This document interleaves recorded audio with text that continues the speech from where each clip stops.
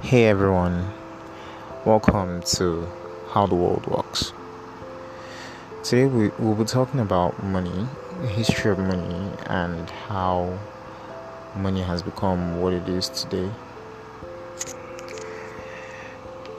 So, what's money? Money is a store of value, a means of exchange, paper with a few people on it. Money is what makes the world go round.